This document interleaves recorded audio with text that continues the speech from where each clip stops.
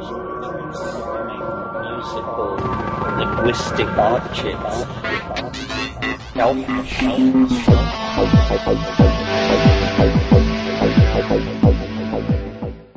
Greetings from Cyberdelic Space. This is Lorenzo, and I'm your host here in the Psychedelic Salon.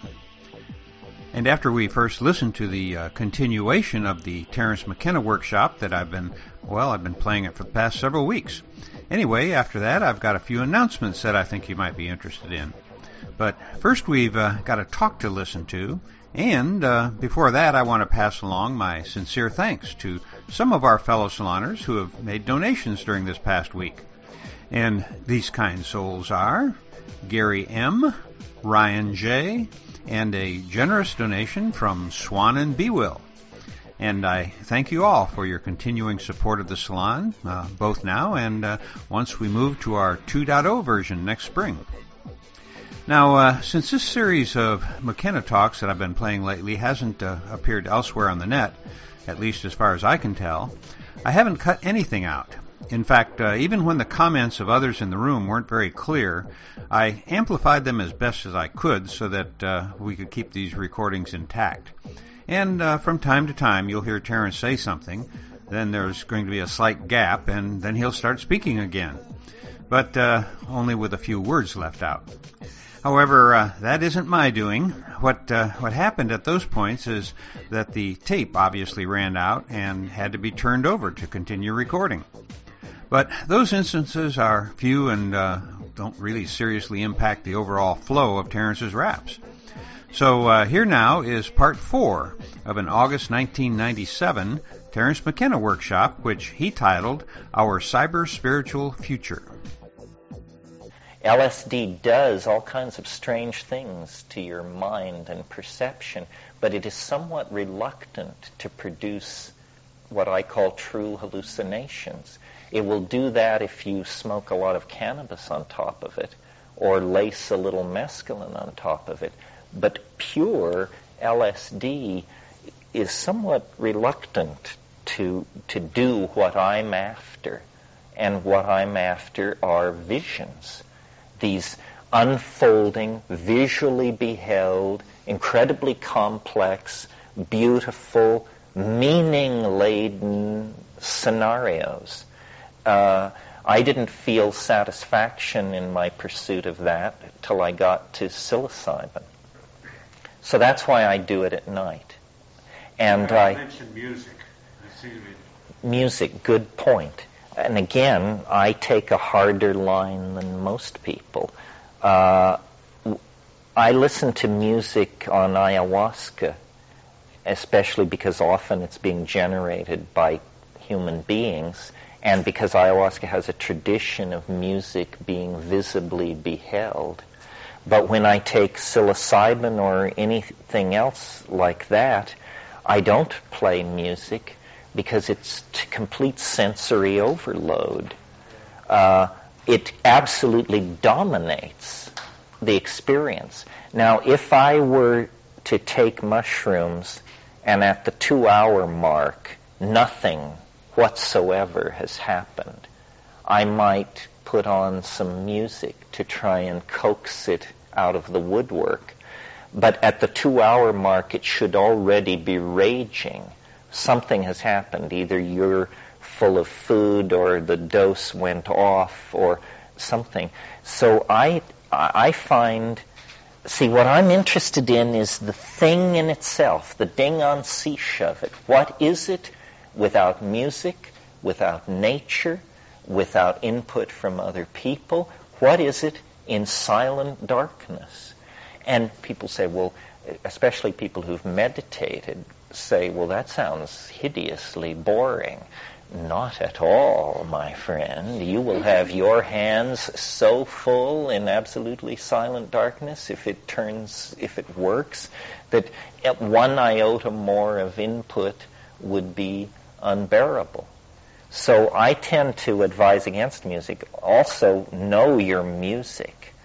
I have had experiences where my goal in life became to survive to the end of the cut. You know, Music is a magical art.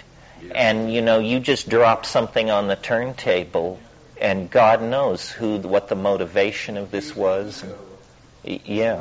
Ego infused in that, and sort of trying to persuade you in some way to, it's definitely insidious.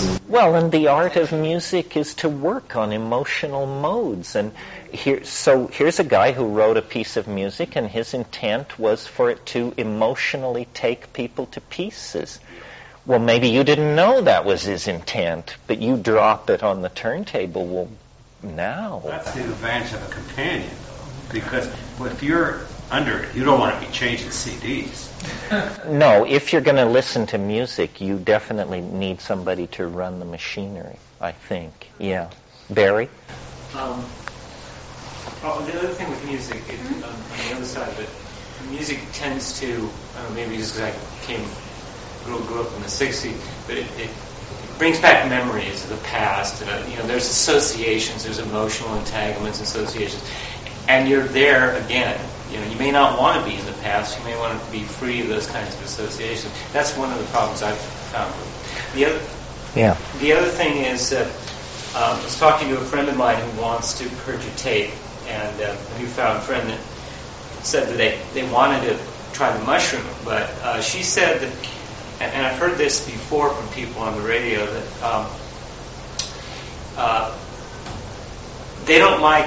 they think it's going to be like LSD, and they don't want to go inside and go through all this introspection where kind of LSD has that psychoanalytic edge to it, and go into their heads and especially if they may be, in a depression or things are not going well, they don't want to take it, and they feel like they have to be sort of liberated from all their problems before they can take it, because they don't want to get into any dark, deep places.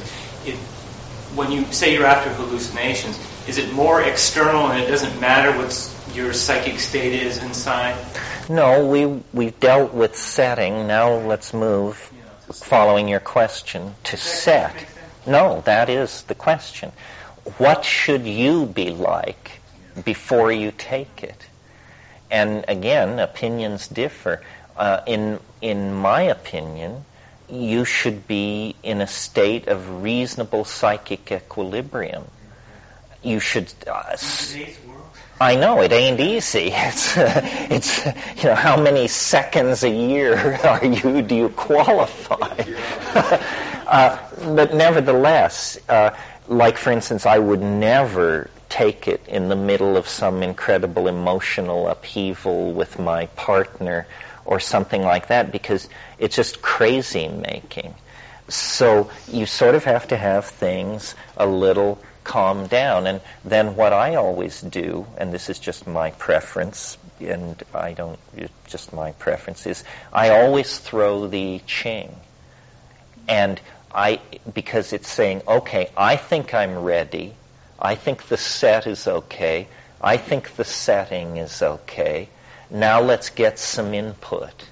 And the I Ching, a surprising number of times, I've thrown the hexagram, I can't remember which one it is, it's the only one that says, inquire again of the oracle if you possess constancy and something else. So in other words, if the auguries are negative, I don't proceed with it. Then another issue we haven't dealt with, sort of back on the other side, is inside or outside.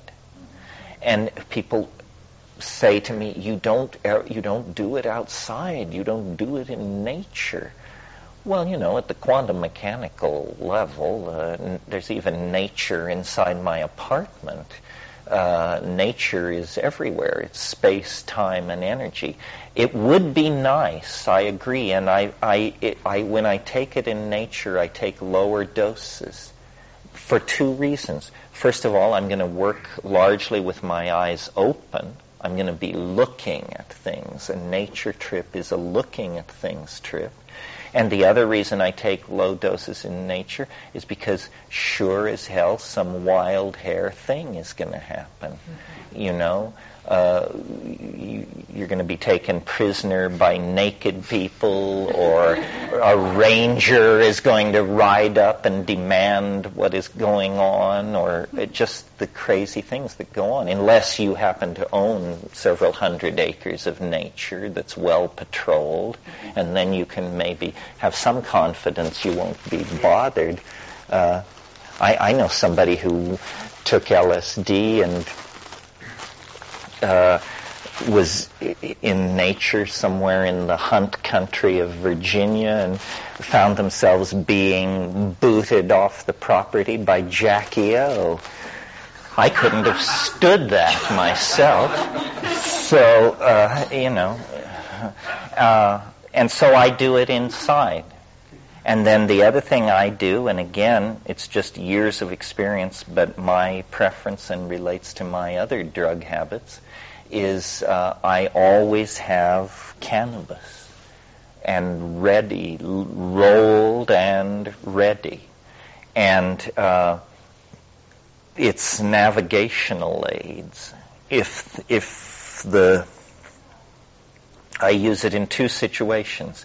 If the state is reluctant to appear, usually a large hit or two of cannabis will carry it through. Or if you get into some place that is completely intolerable, you can do a number of things to shift your physiological equilibrium, but the least obtrusive and disruptive is to just smoke cannabis. And then the third application of cannabis in that situation is if you have come over the peak and are started down and you still want to stay up there, cannabis will usually somewhat extend the situation. So again, what would you say to people who say, LSD drives me crazy? I go through these incredible moral dilemmas and say, don't take it. Yeah, don't take it. I'm tearing my psyche out with my fingernails, and I don't want that. I want the I don't want to have to go inside like that. I want. No, I think LSD is abrasively psychoanalytic. So, mushroom DMT could be more outer directed to hallucination. No, it seems like this to me, that somehow LSD talks about who you are, and maybe that's good and maybe that's bad. Psilocybin doesn't care who you are. It has a message it will deliver to any human being who shows up with their hand out, and it doesn't care who you are. So and DMT, it's so brief. The idea of formulating and dealing with a personal dilemma in DMT, it would have to be some really overwhelming dilemma, because it's just saying, no, look at the view. This is about the Grand Canyon, not the tourist who's visiting the Grand Canyon. There's another aspect of psilocybin I find almost every time I do it, I get incredibly telepathic. I start having conversations with people that aren't physically there. Or if they are physically there, you can hear them in your mind. But then it's almost like there are times when it feels like we're on the same energy wave, and we're both riding it simultaneously. Yeah, all of these things go on. And, simple rules that should be obvious, like don't, clean your apartment before you get loaded. I mean, it's a symbolic gesture. For cleaning it? Well, take them, clean it, come down, then trip. I don't mean clean it while you're loaded. No. That would be. If you smoke marijuana, like you say, as a booze, you're going to want to clean, and you'll end up remodeling the whole house before the day's over. Well, it may be the only creative thing you've done that month. So, basically, I think you can tell from this conversation, it's something you learn your way into. It's very complicated. You have many drugs, many sets, many settings, many dosages, conceivably even some combinations, although I'm not big on combinations. I'm going to say that alcohol is not a very good ally with psychedelic substances in my eyes. I mean, people do that but, you know, later coming down at the end of the trip having a beer or something, or, you know, light alcohol is a different thing, but people, they get drunk and I would never do that. Twisted, uncomfortable situation. What about Harmala with Cubanism? That's a controversial thing. A number of people do it. One of the hardest evenings I ever spent was that combination. And I will never do that again. But I haven't been able to line up too much support. The question is, what about combining Pagama and Harmala with mushrooms, with Stropharia cubensis? Now, what happened to me was I took half a dose of mushrooms, which for me would be 2.5 grams. I took 2.5 grams of mushrooms with half a dose of ayahuasca. And it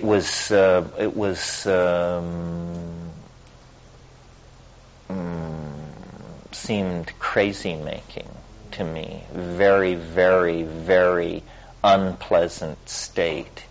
I think what was happening as I analyzed it later was that short-term memory absolutely would not transcript. And so I got into this strange loop which went like this. Something's wrong. What's wrong? Oh, God. Nothing's wrong. Okay. Something's wrong. What's wrong? Nothing's wrong. Okay. And it was serious, and it went on for about an hour, and I just did not know what to do. I had the image from 2001 of the guy outside the ship saying, "Open the pod doors, Hal." Saying, "I can't do that, Dave." "Open the pod doors, Hal." "I'm sorry, Dave."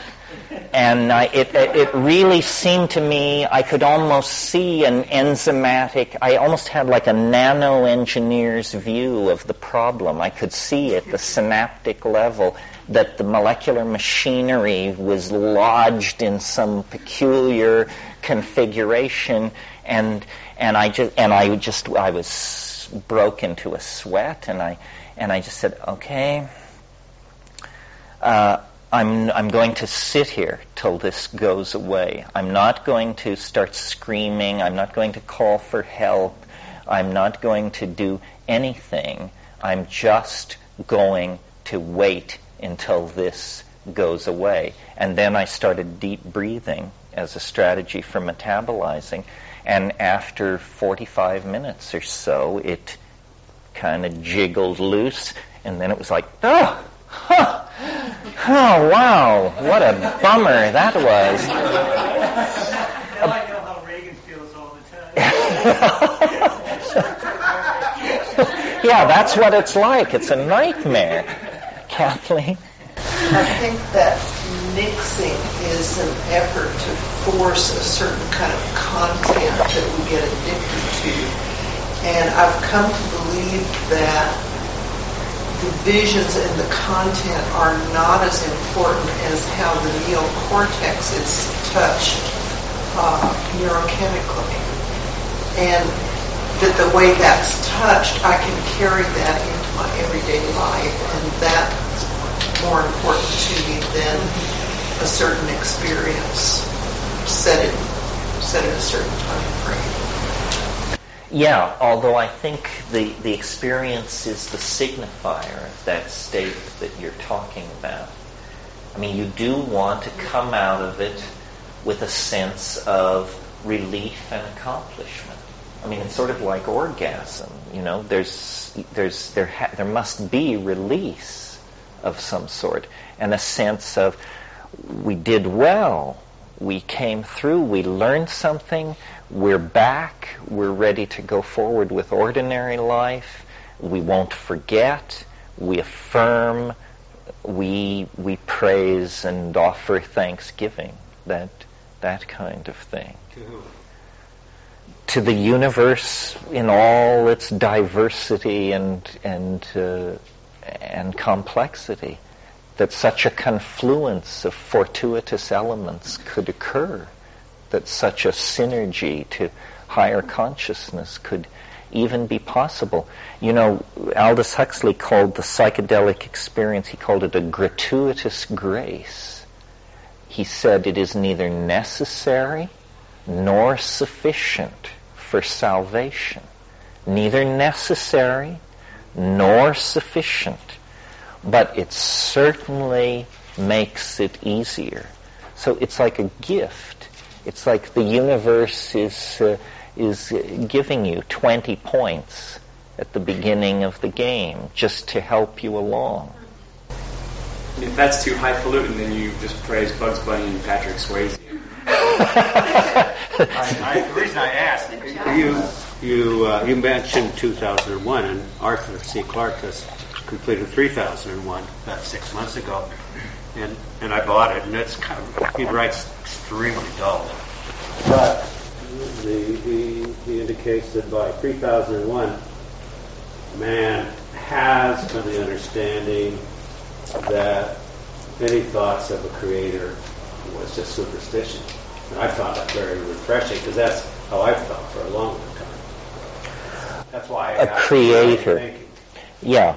Well, you know, the universe is its own creator. I mean, the universe is some kind of autopoetic. It's an autopoetic process.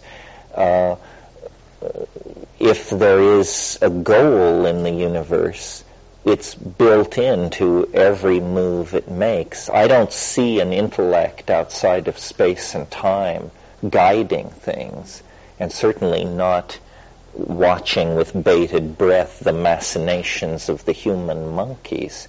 I mean, nobody has time for that kind of thing.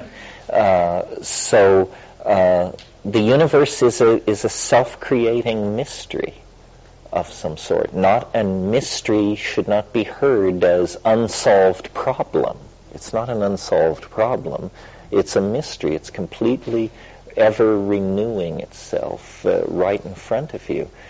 Life teaches this if you're paying attention.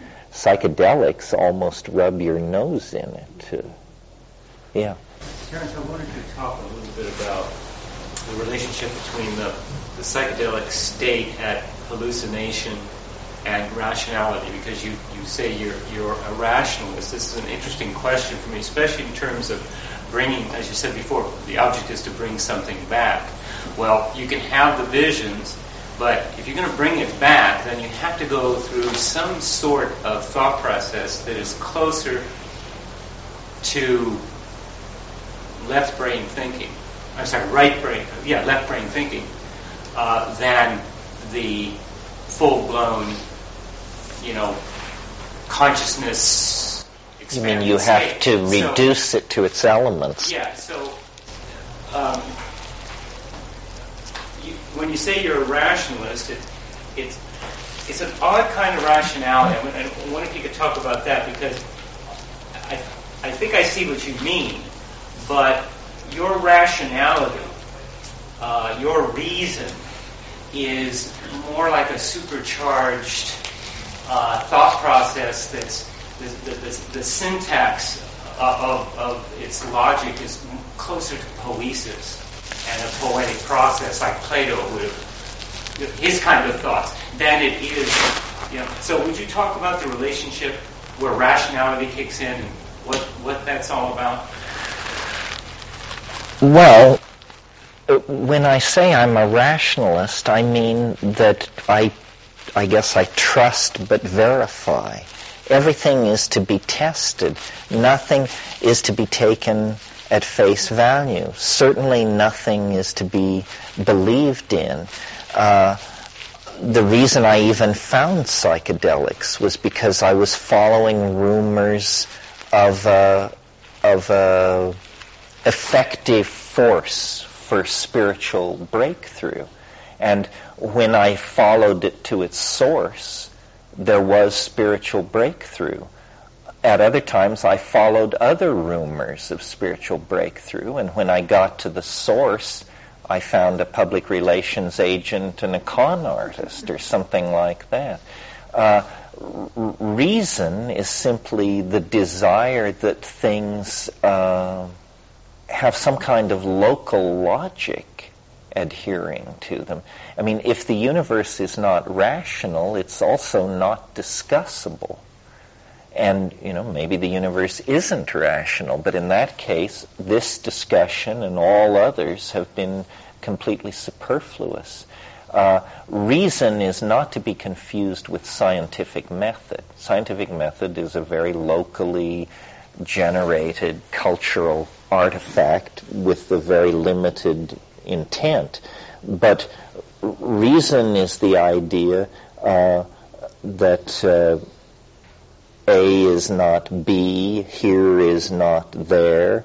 Now, of course, you can say, well, this kind of reason breaks down in quantum physics. Yes, but then there's much dancing around the campfire about that.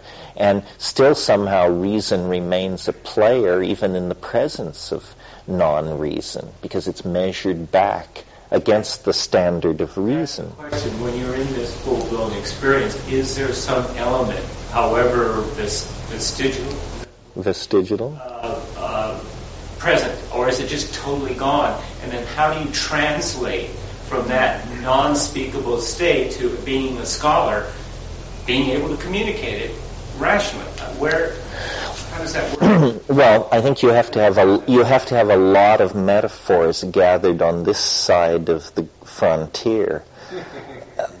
In other words, someone who's never been anywhere, never read anything, never done anything is going to have a much harder time with DMT than someone who can command the complete canon of Western art, can refer to certain mathematical objects, knows certain musical forms, is familiar with structural linguistics, has a working knowledge of geology. In other words, your intellectual toolkit needs to be full of adjectives, metaphors, models, and possibilities. And then you can say of DMT, well, it was like the Sistine Chapel altar, except that instead of the kind of light you get in Caravaggio or somebody like that, there was a kind of, the sort of thing Matthias Gruenwald is doing in his Resurrection, where if somebody doesn't know what any of this is, they're having a kind of DMT experience of their own just listening to you. Because they say, what did he say? Was he say? What? But if you know what you mean and speak precisely, all these words have meaning. Sistine Chapel altar, light like Caravaggio, modified as the way Gruenwald did it, and so forth and so on. So somehow it's still an incredible flattening. I don't mean that this is an adequate tool. I mean it's a tool.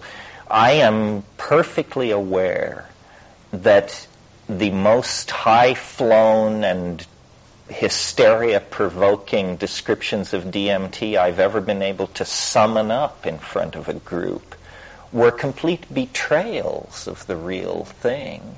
So not what it was that the word lie is almost applicable. But it's the best I can do.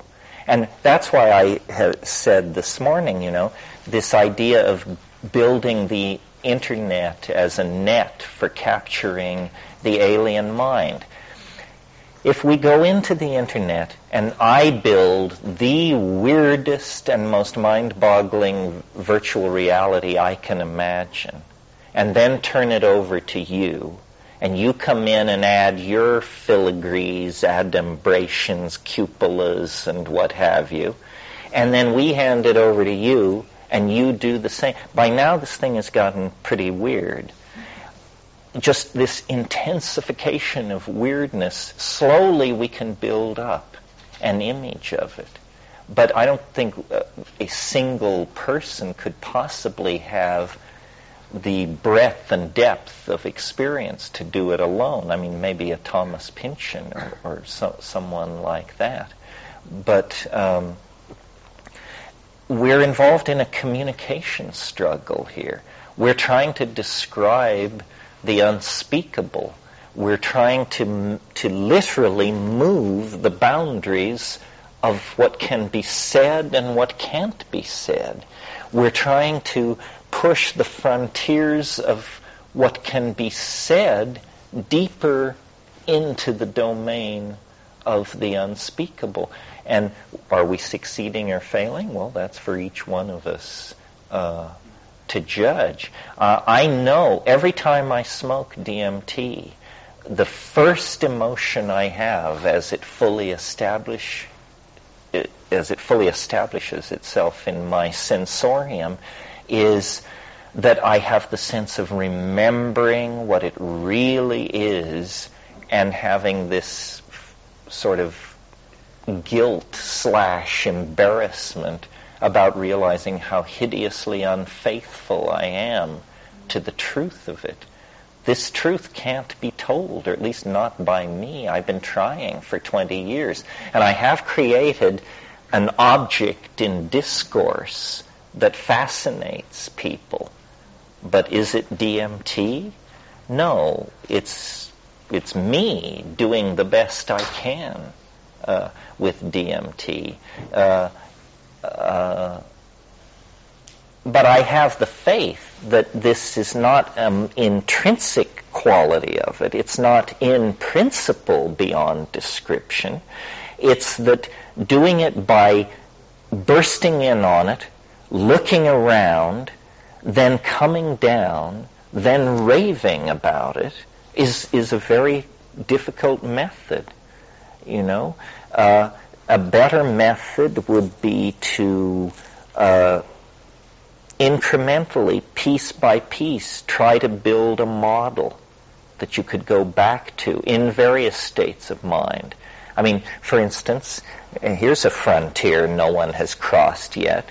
Let's build the best model of the DMT flash we can build.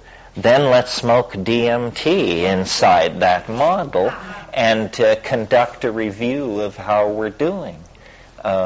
By such methods as this, we will sooner or later push the thing into greater and greater, into the light, where we can see it. And you've been able to take more back from your psilocybin experiences simply because you could stay there longer.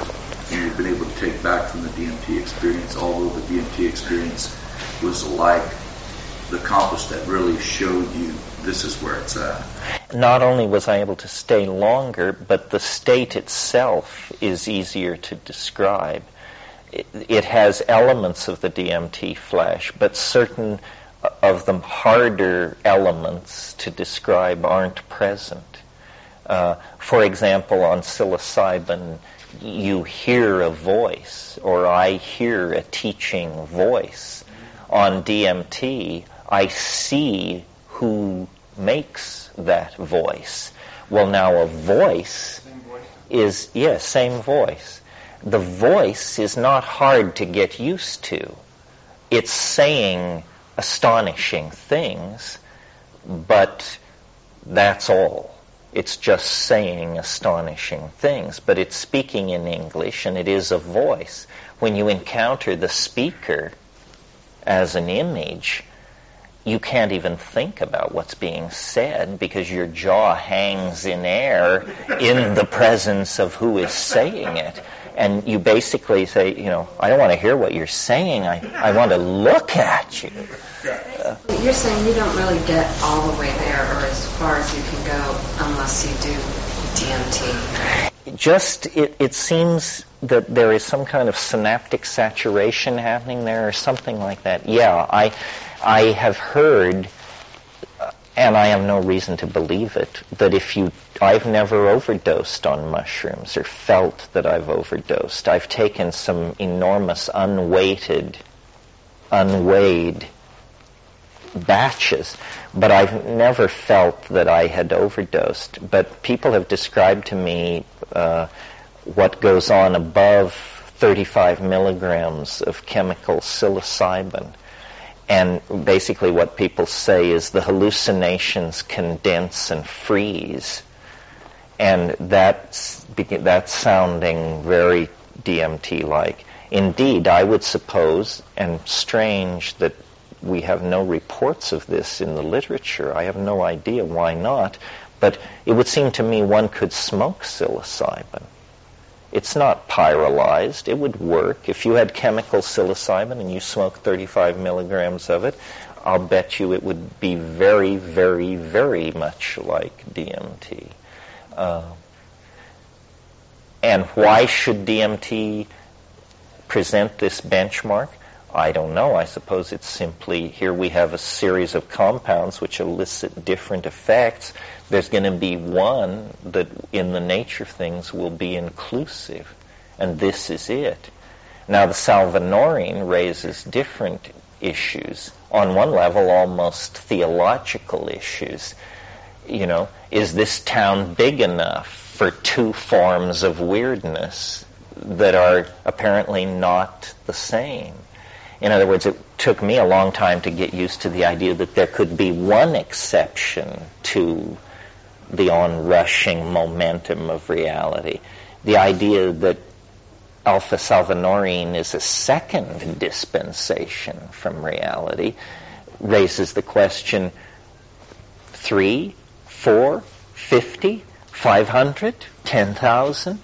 Maybe reality is a far more perishable concept than we ever dared or feared to suppose.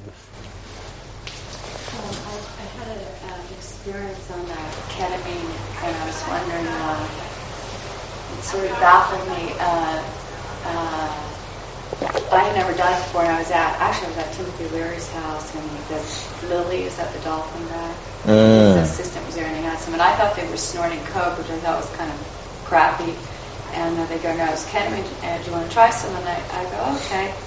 And they wished they had coke.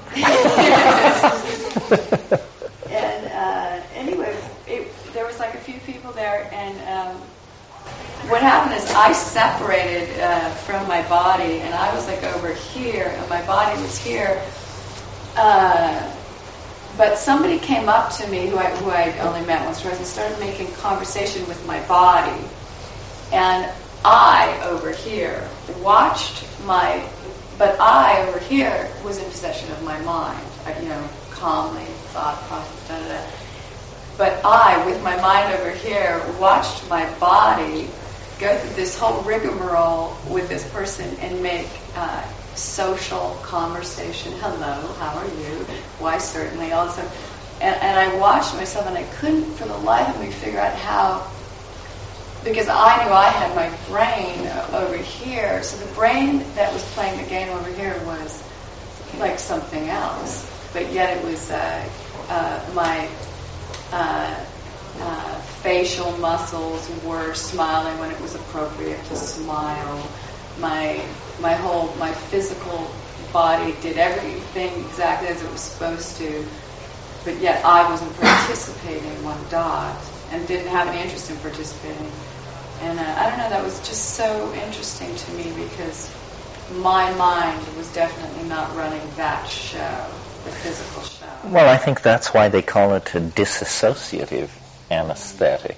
I mean, it does disassociate. You literally are beside yourself. You can't get much more disassociated than that. Yeah.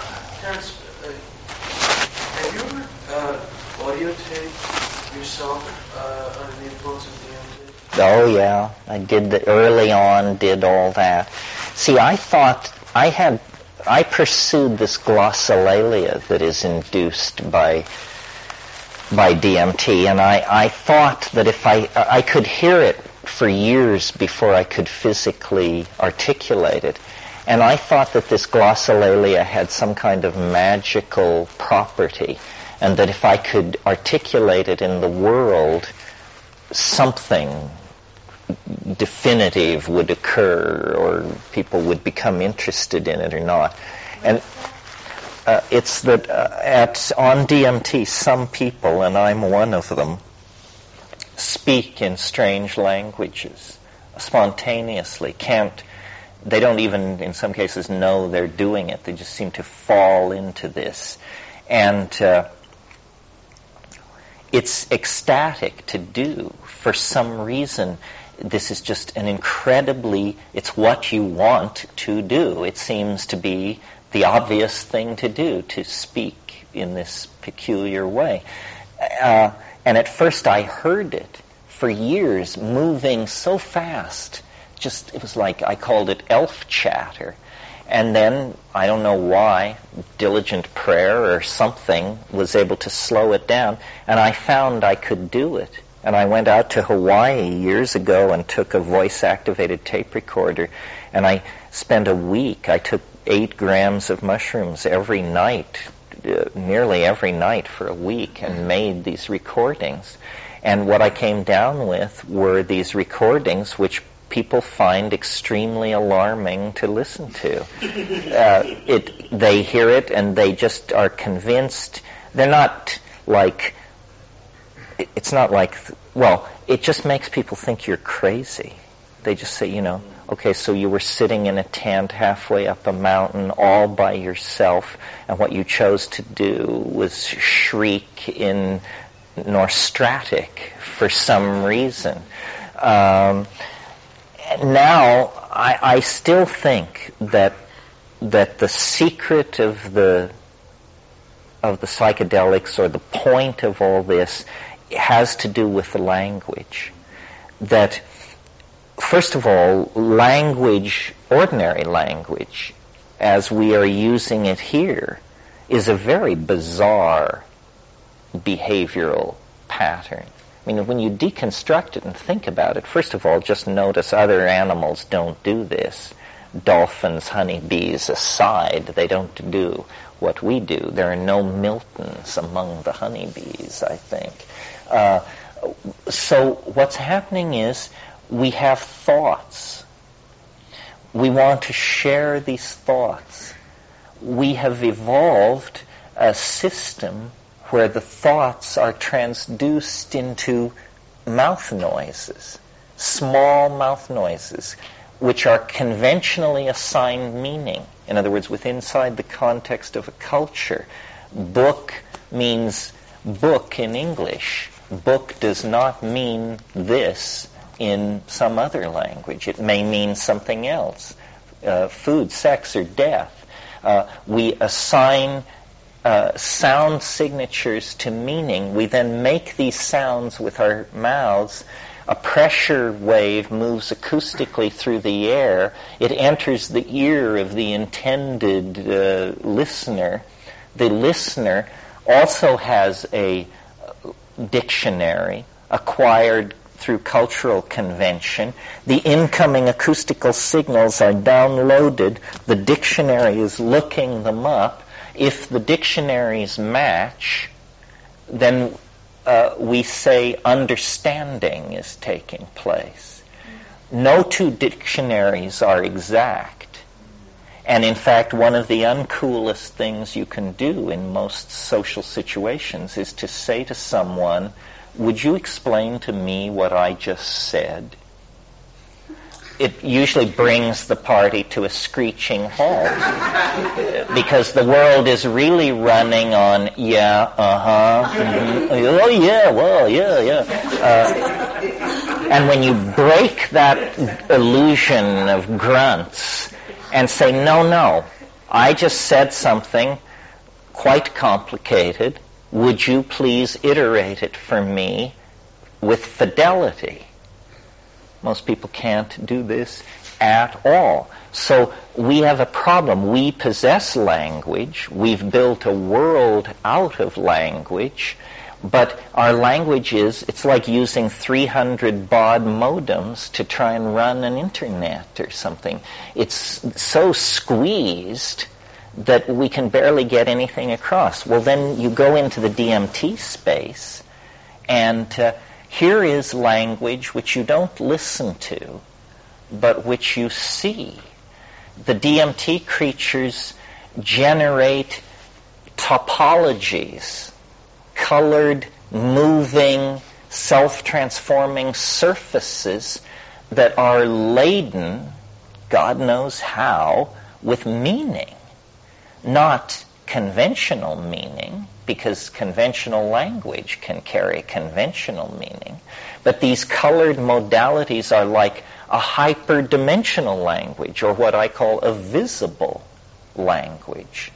And when we talk about language, we say things like, I see what you mean, or he told a really colorful story, or she's such a colorful speaker. In other words, we reach for visual metaphors to indicate linguistic clarity.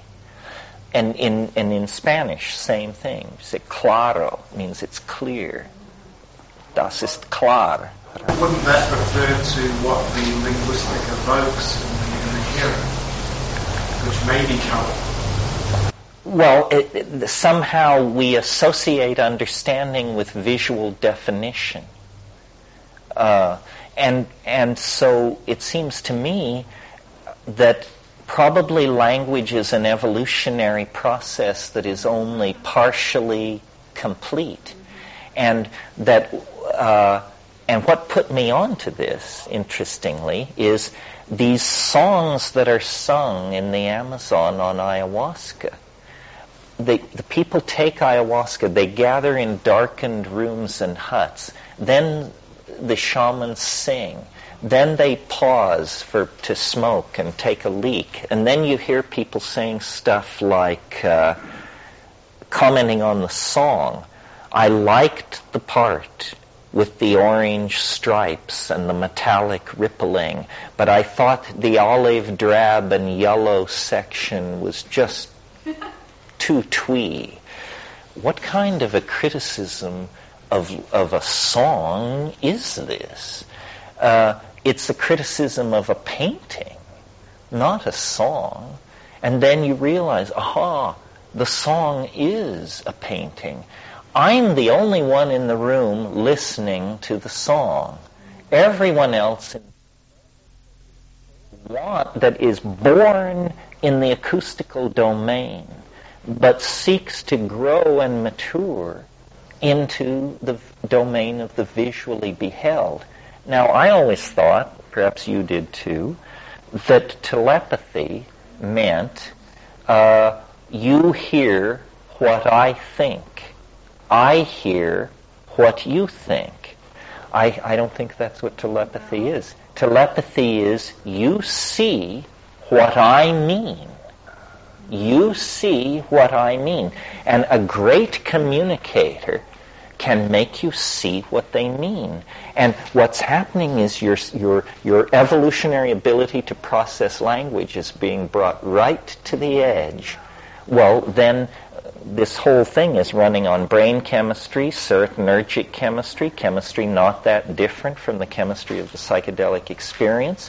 You change these brain chemicals around, and according to McLuhan and other students of communication and media, how we process language is actually not a biologically determined thing. It's a culturally determined thing. We hear speech because we live inside a print-created modality. Before print, people's heads were filled with very different stuff in the act of communicating. And so I don't know how it would work, but I can see we need a special form of communication.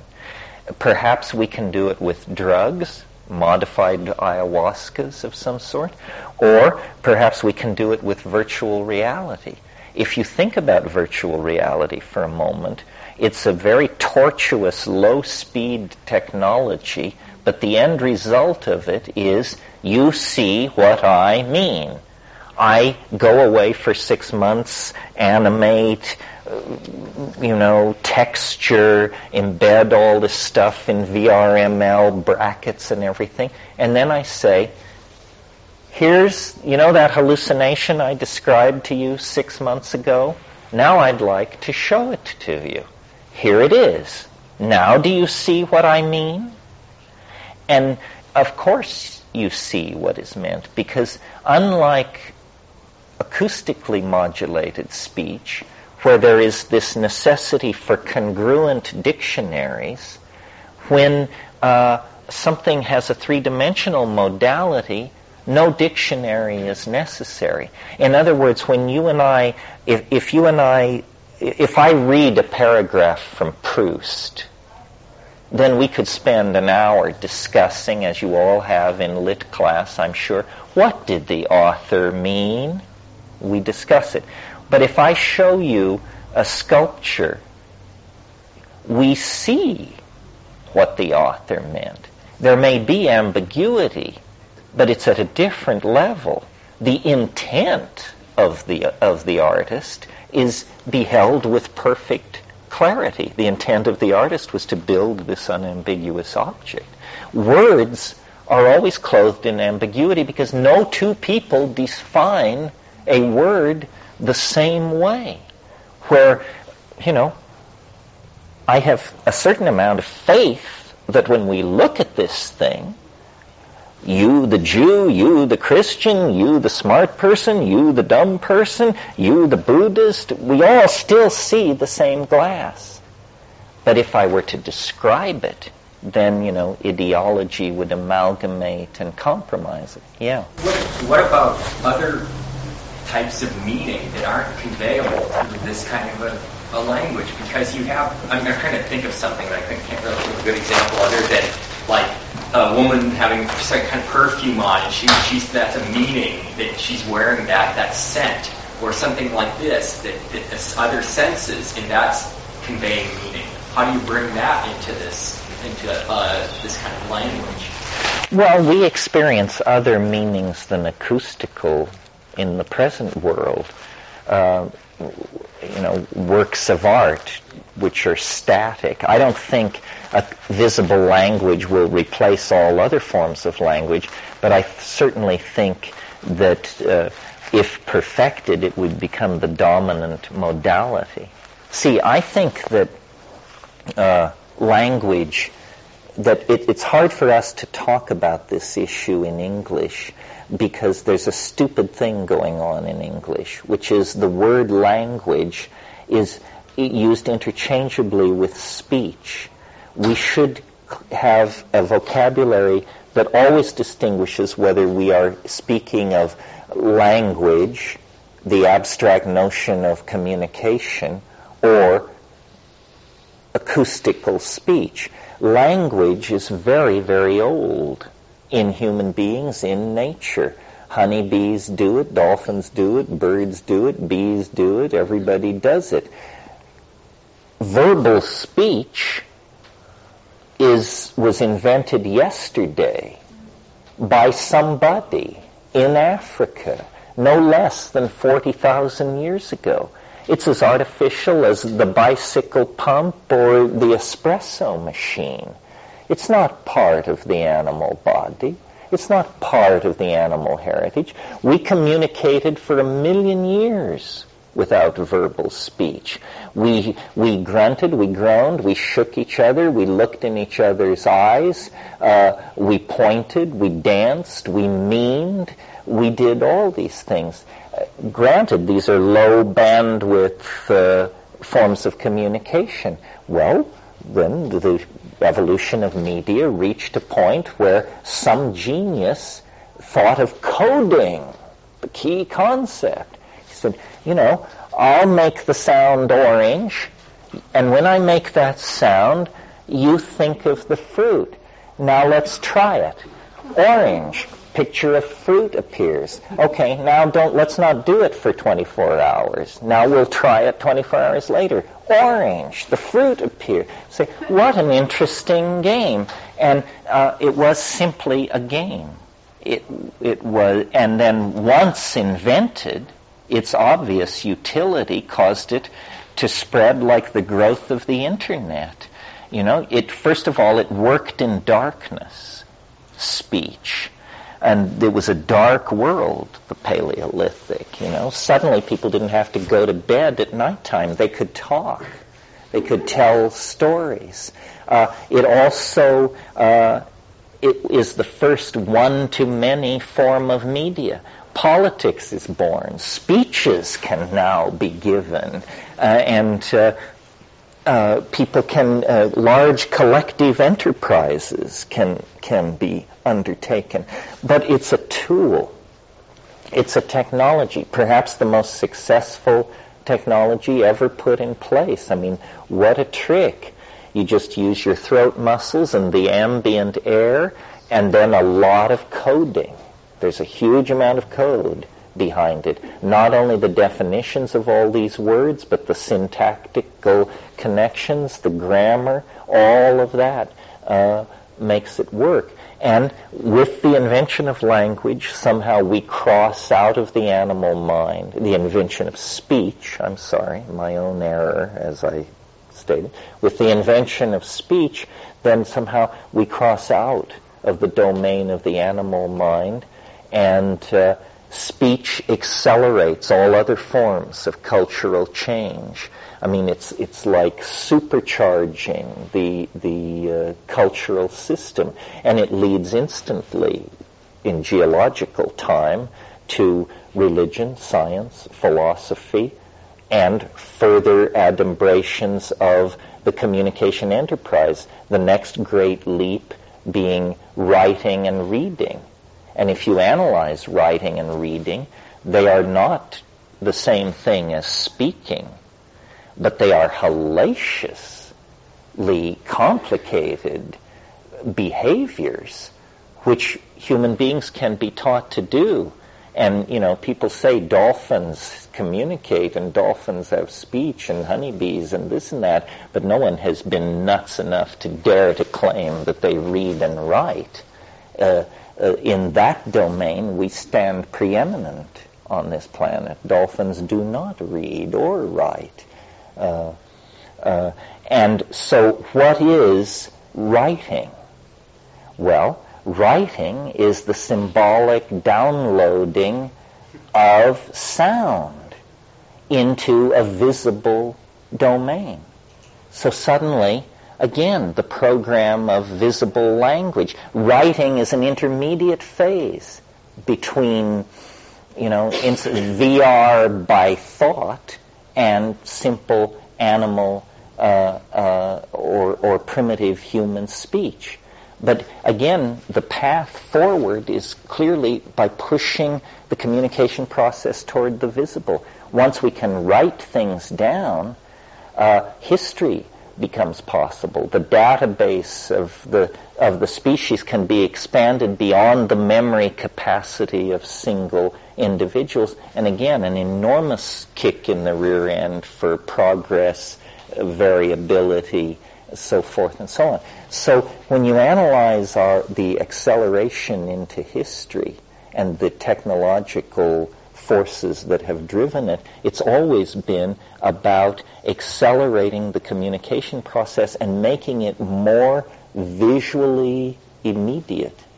And, now with the ability to understand this, we're also potentially able to do something about it by actually directing the evolution of communication technology in this direction. Yeah. Can I just get one question before we break?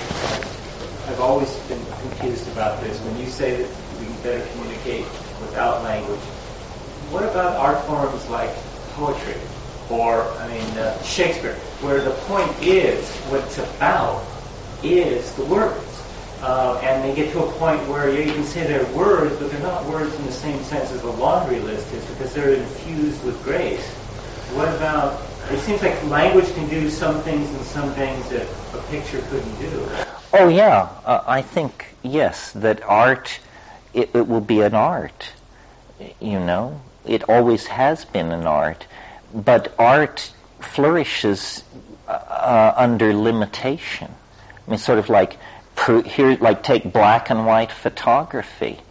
Given that it's tremendously limited as a medium, black and white and two-dimensional, still black and white photography can move us to tears, can be as deeply and enriching and communicating as any imaginable experience of communication, but only in the hands of a master. For most of us, I think it's better to move up the ladder of fidelity and bandwidth simply because we need all the help we can get. Well, we blew through 2 hours at the speed of light. I hope this was useful to you. We'll get together this evening at 8 o'clock right here, and it will be completely different. Thank you.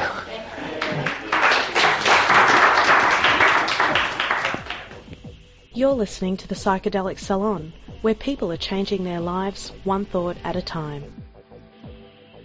Now, before I say anything else, I want to let our fellow saloners who have, they've been kind of unhappy with me cutting out many of Terence's Saturday night sessions about the time wave. Well, I want them to know that my next podcast is going to pick up right where we just now left off, and I'll be playing his entire Saturday night session. I haven't heard it yet myself, and it may be a little boring if he spends a lot of time talking about what's on his computer screen. But you're going to get the full recording of what he had to say, and that will come next week.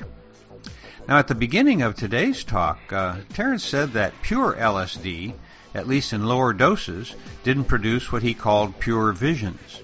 Well, as far as low-dose LSD is concerned, I agree. Even at 500 mics, I didn't have any visions. However, there was this one experience that I had many years ago when I ingested a somewhat larger dose. It was over 1,000 mics. And on that particular dose, well, I'm here to tell you that significant visions are most definitely possible. At least they were for me. And what is more, they are below that +5 level, because even yet today, I can still recall very much of the detail of the visions that I had that night. And by the way, they were very benign visions, visions of a fancy dress ball, sort of along the lines of what takes place at one of the big Mardi Gras balls in New Orleans. However, instead of people at the ball, they were all very large beings, human in all respects, except for the fact that their heads were the heads of horses, like the ones you see in a chess game. And it was such a pronounced experience that I can still remember most of it really clearly. But I found that, once was enough for me, and after that I went back down to the normal 500 mic range. Now, in regards to music, that's one place that I depart from Terence's opinion. For me, I find that music definitely enhances a psychedelic experience. But I always provide a wide variety of music, pre-selected and ready to go, so that I can change it whenever the vibe of the experience changes.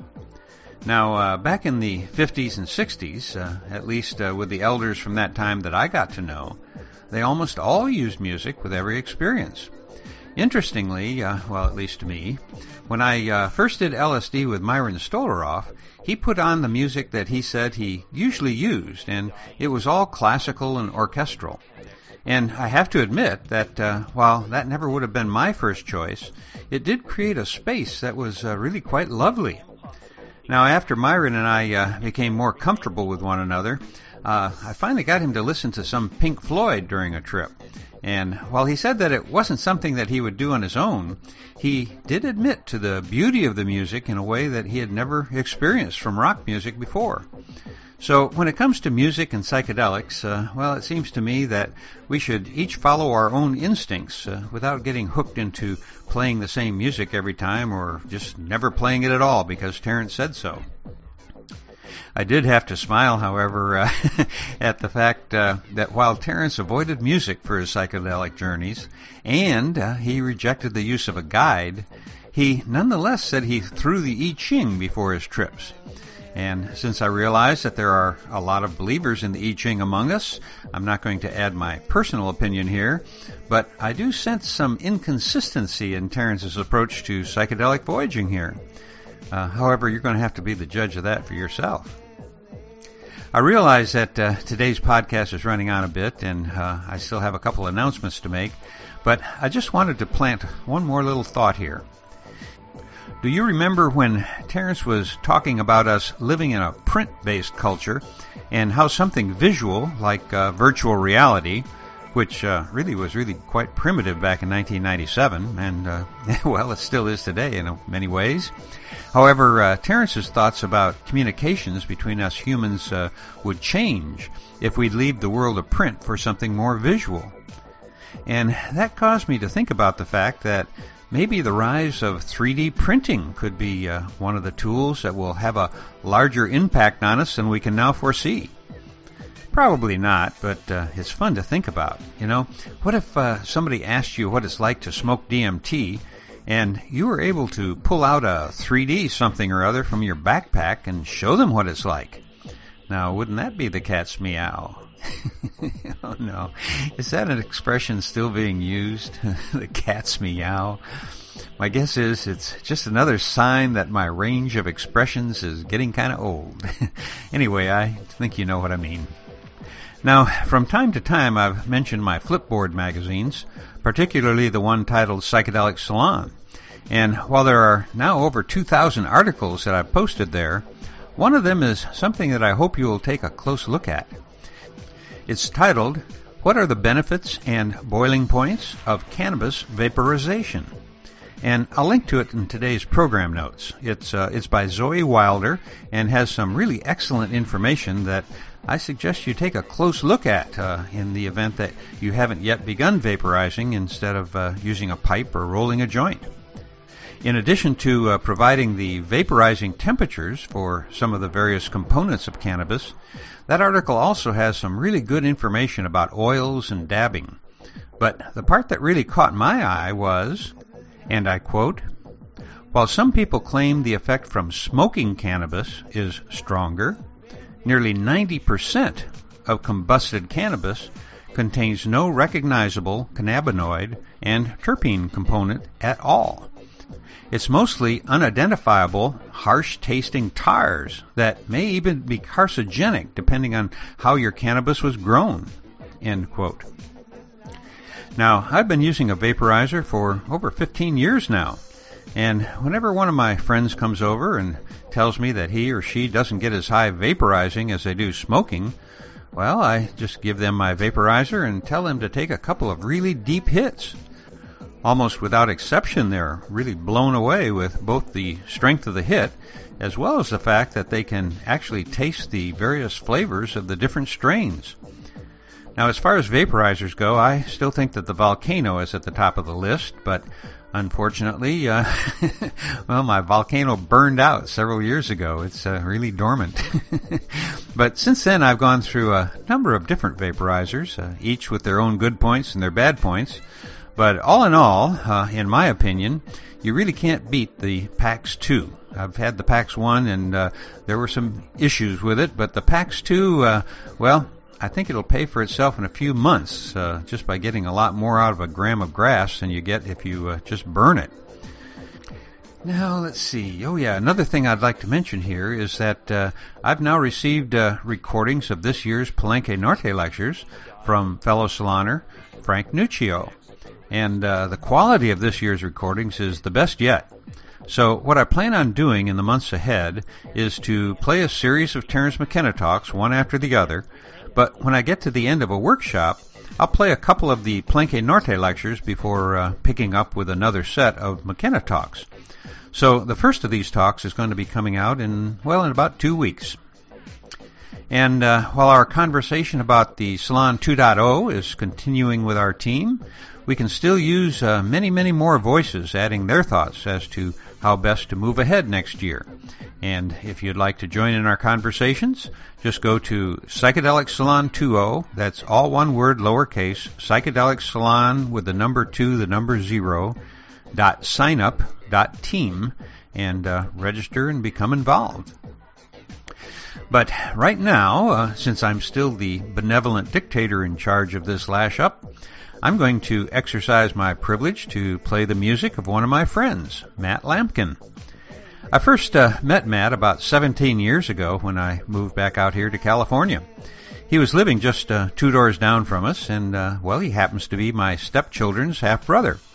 My parents would call him a shirt-tail relative. However, even though there's a big difference in age between us, we quickly found that we were both big fans of Pink Floyd, and talking about rock music is how we became friends. Now, Matt was only in high school at the time, and I can still remember the day when he called me over to see his first guitar. Well, since then, Matt has never let go of his music. Years ago, I played a cut from a Soft Pack album where Matt was the lead singer and lead guitar. Well, after doing a lot of touring, Matt and his friends decided to move on to other pursuits. In Matt's case, that still involves music. He's living in Mexico now, but comes up to L.A. for various odd jobs and to record from time to time. And so for me, it was an interesting coincidence last Tuesday when Matt had stopped by his sister's house to spend the night before heading home. And so he and I happened to be visiting just not long after I'd posted the week's podcast, in which I mentioned Captain Beefheart and Frank Zappa, which meant that those guys were still in the back of my mind. So I asked Matt what he thought of them, and, well, as it turns out, he had just finished recording some new songs that he wrote, and he told me that in some of them he'd actually begun experimenting with progressive rock. Long story short, I took that little coincidence as a clue that I should play one of Matt's tracks here in the salon this week. And, maybe this will be the first time any of his new material is widely heard. You can find all of his new material on his Bandcamp site, which you can find at Matt Lampkin, that's MattLamkin.bandcamp.com. But the one I'm going to play for you right now is titled Here I Am, and if you go to today's program notes at psychedelicsalon.com, you'll find a link to both Matt's Bandcamp site, as well as a link that provides the liner notes for these songs as if they'd been on a CD. So, for now, this is Lorenzo signing off from Cyberdelic Space. Be well, my friends.